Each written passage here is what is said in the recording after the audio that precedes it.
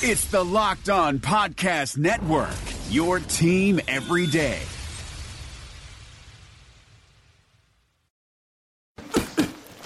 That's for my crazy day. My packed commute, all those unread emails in my inbox. But I'm getting stronger, faster, and pushing myself further every day.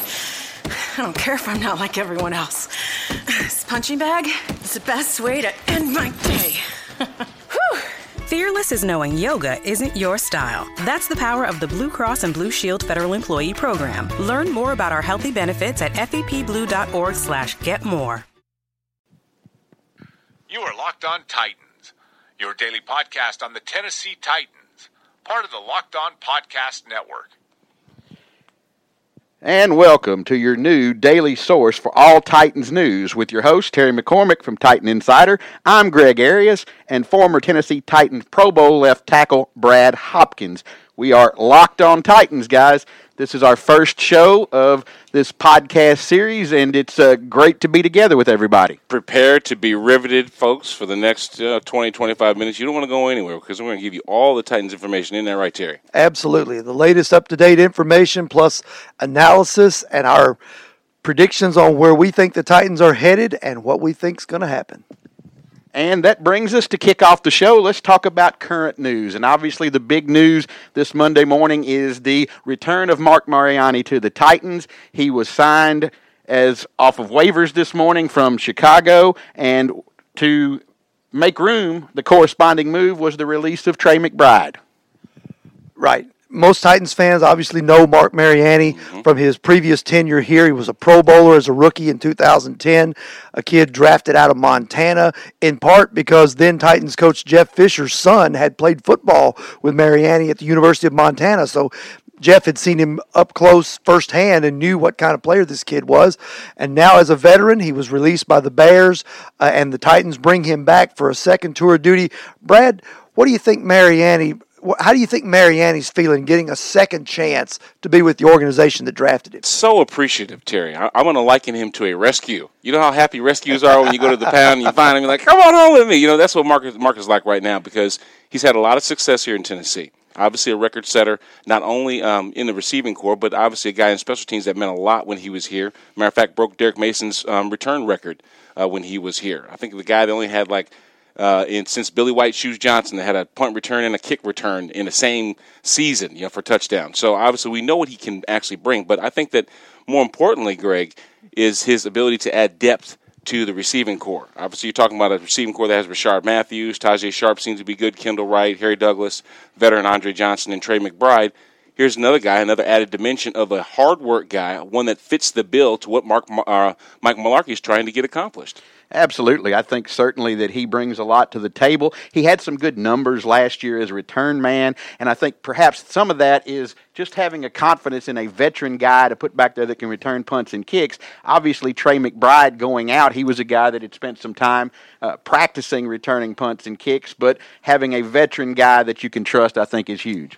Absolutely. Yeah, along those lines, as far as the return game goes, it's interesting to me, because the Titans had said all through camp, all through the offseason, that they were comfortable with Dexter McCluster. They liked what he could do. But yet, throughout the preseason, we kept seeing other guys be auditioned for the job. So maybe that should have been a clue that Dexter McCluster's spot wasn't as secure as we thought. So they jettisoned him and his higher salary, and then they go back and they bring in Mark Mariani, probably on a veteran minimum type deal, and he's going to be your punt and kickoff return guy. Absolutely. I think there may be some small questions of durability. Remember, 13 and 14 were lost to him because of injury, but here's a guy that if you use him sparingly, he's not an X. You know what I mean? Nor will he be a Y starting out or anything like that. But in special teams, he should figure to be good. I just wonder if there's maybe some questions about how long they'll actually have him and his health. Right. That's a question, obviously. Remember, he had the gruesome leg injury that he suffered in preseason. I think it was in 2013. And he tried to make his way back from that injury in 2014 and then suffered a shoulder injury. So, Mark Mariani had some troubles while he was here, with the injury bug. But the last couple of years with the Bears, he was healthy. Now he's back. And it's going to be interesting to see, if he's still the same Mark Mariani that he was from 2010 through 2012. Extremely popular guy.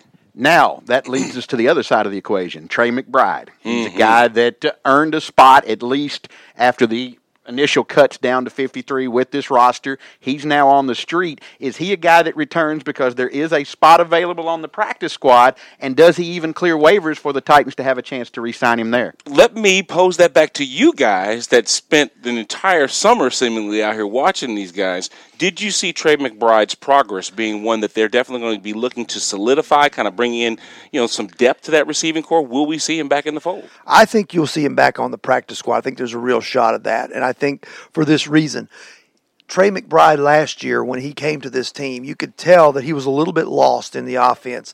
He was a guy that didn't make a whole lot of plays, wound up getting cut and put on the practice squad. This year he came back, had a pretty solid preseason, had a very good training camp, was in the right position. I guess the mantra that they've been harping on with these receivers is dependability. Being in the right spot at the right time, catching the football when it's thrown to you. It's the reason that Dorial Green-Beckham and Justin Hunter are no longer here, even though they were probably far more gifted athletes than some of the guys they kept. Trey McBride was a guy that showed that he could do some of that, but he got squeezed out in a numbers game because they wanted to go with a veteran in the return game with Mariani. Mm-hmm. So I think what you're looking at with Trey McBride is if he clears waivers, which I think he probably will, goes back on the practice squad, continues to be seasoned, and then maybe next year or sometime later this year gets another crack at it. Is this the right receiving core, though, for what Mike Mularkey is talking about, which is getting back to running the football, Greg? Are these guys that aren't going to let egos get in the way? The fact that Marcus Mariani is not in the 7-step drop trying to hit them deep, but more so looking to involve those guys between the tackles to stay in manageable third down situations. Is this the right receiving core from a mentality standpoint to have this team be successful? I certainly think so. We saw that in the preseason that these guys were willing to go out and block. Harry Douglas, who is an older veteran guy. Andre Johnson, I don't think has an issue with doing that. The young guys have seemed to fall in and want to do the same thing. So I think they'll be okay from that standpoint of these guys accepting their role because John Robinson's preached team first, and I think he's got guys that have that mentality, team first. Terry, did you see Greg point at me when he said old guys? I'm older than both of you guys. How do you think that makes me feel? Okay, moving along. One of the things that you're going to hear from us on a regular basis is a segment called Offense and Defense, where we look specifically at the offense for the week leading up to games and then the defense. We're going to start with offense, and the big news on offense, guys, was the addition of Jay Samaro, a former second-round draft pick. On waivers, the Titans pick him up. He now becomes the fourth tight end with this team. Your thoughts on that move? I know he did, Terry, miss a game during the preseason because of injury. Maybe I think it was the groin injury, I believe. But I don't think it's something that he can't, recover from. And when you look at how they're going to be using the run game specifically, they need extensions from the offensive line. I thought that Philip Supernaut did a tremendous job. Obviously, Delaney Walker, in my opinion, is more like a slot receiver than anything else. But I think this guy, Mr. Amaro, adds some depth as far as run blockers and a steady ace that can actually find the creases in the zone, sit down where he needs to, and be a nice safety valve for Marcus Mariota, Terry. Yeah, I think that's a good point there, Brad, because, one of the things about Amaro is that he has a reputation of actually being more of a pass receiving tight end despite his size. He's 6'5" and 265. Right. So you think, well, let's just put that hoss on the end of the line and let him be a sixth offensive lineman. But really, some of his forte has been being a receiver. He caught 38 passes as a rookie. So it'll be interesting to see how the Titans integrate him into their offense and try to get him used to what they want to do. And what they want to do, first and foremost, is run block and run the football and then use play action. And as you know, from your time here, play action and hitting the tight end with a pass down the seam was bread and butter for this offense. And I think they're trying to get back to some form of that. Terry, I don't know what I was thinking about. I remember this kid back in Texas Tech days catching to over 1,300 yards, in the season. So it's not like he's going to be used exclusively for blocking, like you said, Terry. This guy will definitely have those sheer hands in success. I think he brings both. He can catch the football as another option, and basically they've tried to find a guy similar in some ways to Craig Stevens. Obviously, Stevens retires. Mm-hmm. This guy can come in. He's big enough to be a solid blocker, has good hands, can be a receiver. Let's switch gears now. We're talking offense. Mm-hmm. Let's talk about your favorite subject, offensive line. Let's talk about the way they've revamped this group from the offseason, from last year. The last 2 years, the offensive line has been a disaster. But it looks like, judging from the preseason, I know you can't always go by that, it looks like this offensive line is certainly a horse of another color, as they say now. I think it starts really with the bookends, guys. I am so excited about the tackles that they have here. This tandem of Lewan and Conklin, to me, is proven to be successful in the preseason, okay? Try not to get ahead of myself. But when you can see these guys setting the tone with the mentality that Taylor Lewan has, we know how gruffy he can be, and the discipline and actual just the hard work, effort guy that Jack Conklin is, they're going to make sure that Marcus Mariota is protected completely for 60 minutes and can also provide those holes necessary for DeMarco Murray and Derrick Henry to be effective in the run game. So I really, really like what they've done up front. I think interior-wise, they could use some gelling. You know what I mean? Chance Warmack is I'm a huge fan of his. You know, I always have been ever since he came from Alabama. But I need him to take that next step. You know what I mean? But I think that what they're trying to do now is have these guys moving forward, shoulder pads down, rather than being on the retreat, you know, working from their heels, and therefore it helps their mentality, and I think we've seen it so far in preseason, Terry. How big is the addition of Ben Jones? Because there had been, you know, and I've been one of them that's kind of said this offensive line has not been the same since Kevin Mawai left in the middle of that offensive line, a guy making the calls, a veteran knowing exactly what to do, who knows every trick in the book. They haven't had that guy. They've bounced through 4 or 5 different starting centers the last 6 or 7 years. How important of an addition is Ben Jones in the middle to kind of be the traffic cop of that offensive line?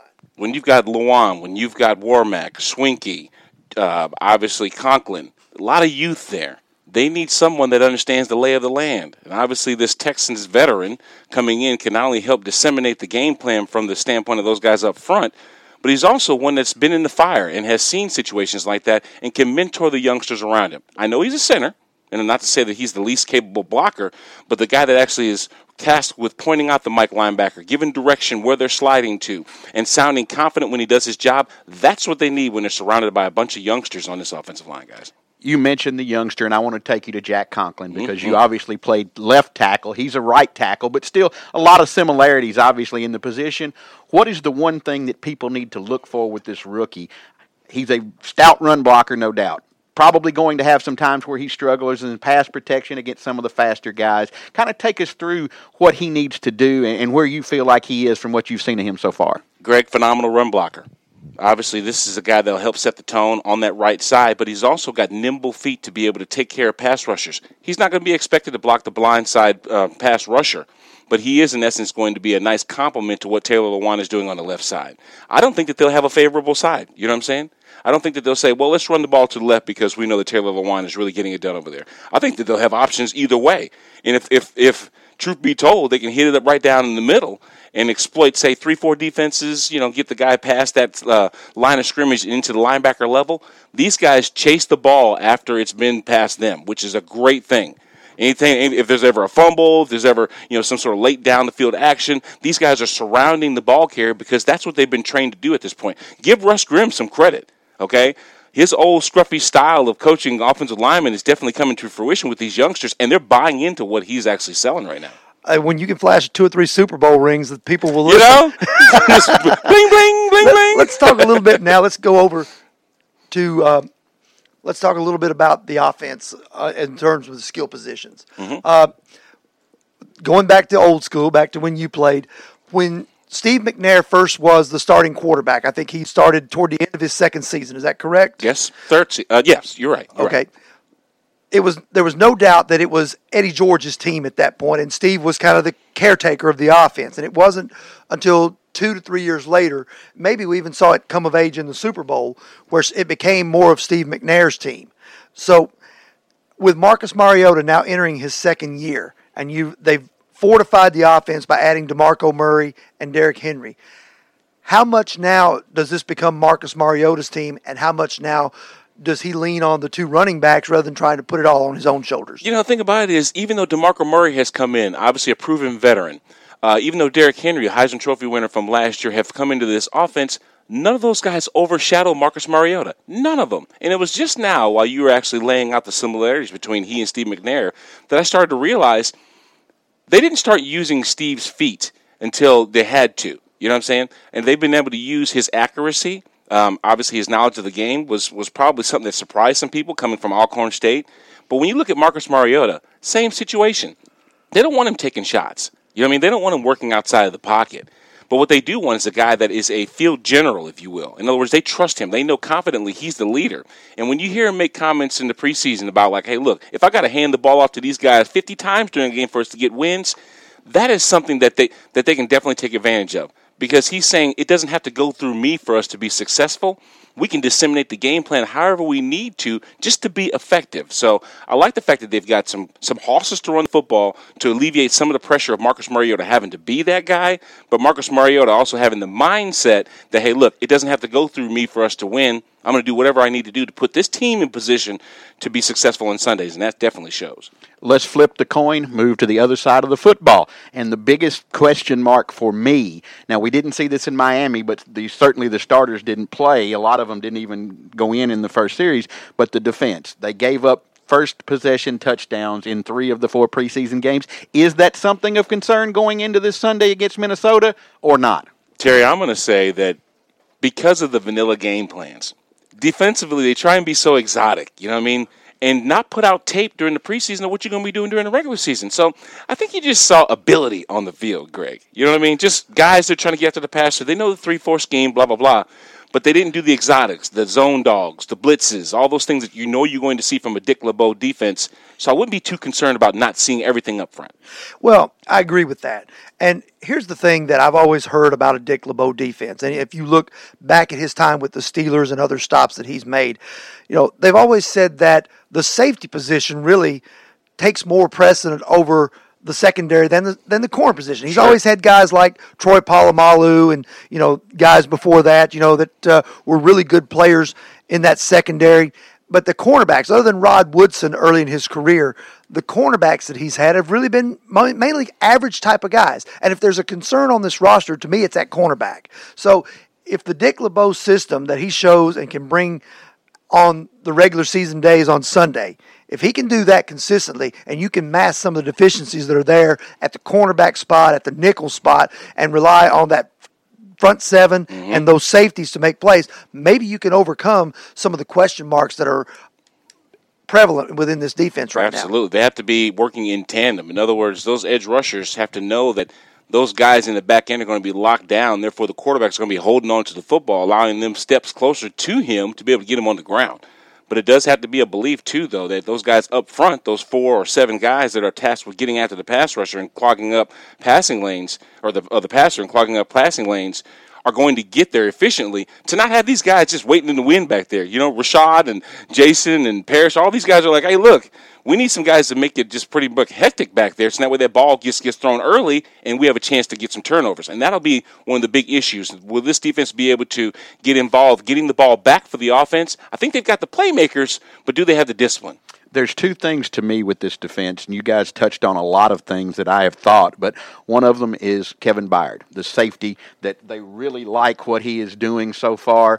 He, I think, is going to have an increasingly larger role as the season goes along, but the other thing is staying healthy, and in particular, Brian Arakpo and Derek Morgan. I think those 2 guys have got to stay healthy and be on the field to provide the pass rush that this team certainly seems capable of. Absolutely. You got to have those guys like Derek Morgan, like Brian Arakpo, that strike fear in the hearts of offensive line. You know what I mean? Like, which side are we going to slide to? Who's the most prevalent pass rusher? Well, if you've got 2 guys or a scheme that actually confuses them, then there is no advantage from the offense. Right. One of the things that's going to be an interesting thing to look at on Sunday in the season opener, the Minnesota Vikings obviously lost Teddy Bridgewater last week to a devastating knee injury, gone for the season. There's not even really a guarantee that he's going to be the same player once he comes back because it was so bad. But they go out, they're not content to just the status quo and playing a backup quarterback. They go out and they acquire Sam Bradford from the Philadelphia Eagles. Now, Sam Bradford hasn't lived up to the hype. He was a first overall pick. He's not been the world beater that a lot of people thought he was going to be.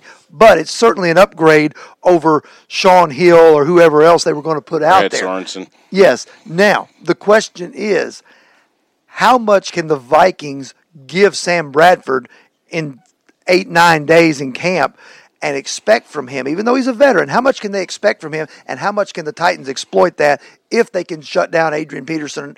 And I know that nobody really shuts down Adrian Peterson, but if you can hold Adrian Peterson to under 4 yards a carry somehow, you can put the onus on Sam Bradford and his inexperience with this Vikings offense. Yeah, good luck with that too, Terry. An AP to 4 yards per carry. But I will say this. Teddy Bridgewater, fellas, has confused us. He's allowed us to believe that in that Minnesota Vikings offense that it's him. And it is, per se, because he adds a lot of diversity to that offense other than just downhill running.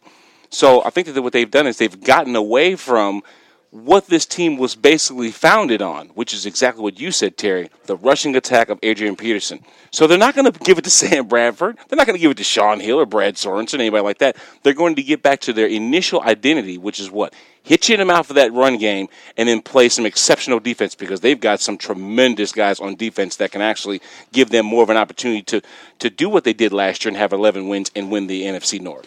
Guys, we're running out of time on this first episode of Locked On Titans. Your final thoughts? Well, to expound on Brad's last point there, the Vikings now want to be a smash-mouth team. They obviously already were with Adrian Peterson. The Titans want to be a smash-mouth team. We may be looking at a game that's about 2 hours and 15 minutes and the network trying to figure out a way to get those commercials in toward the end. You know what? Someone might be calling up from the booth. Hey, do either one of you guys want to pass the ball?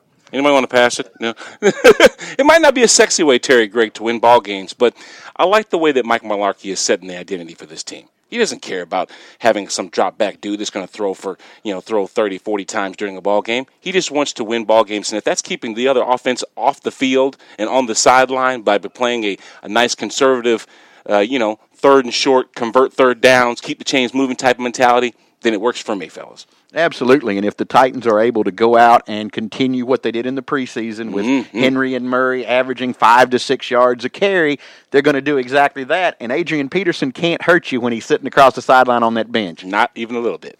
Guys, I've enjoyed it. This is fun. Let's look forward and continue to do this. We'll be back tomorrow. What do you think? Sounds good to me. Sounds good to me. All right, that'll do it for us. You've been listening to Locked On Titans on the Locked On Podcast Network. Have a great day. We'll see you tomorrow.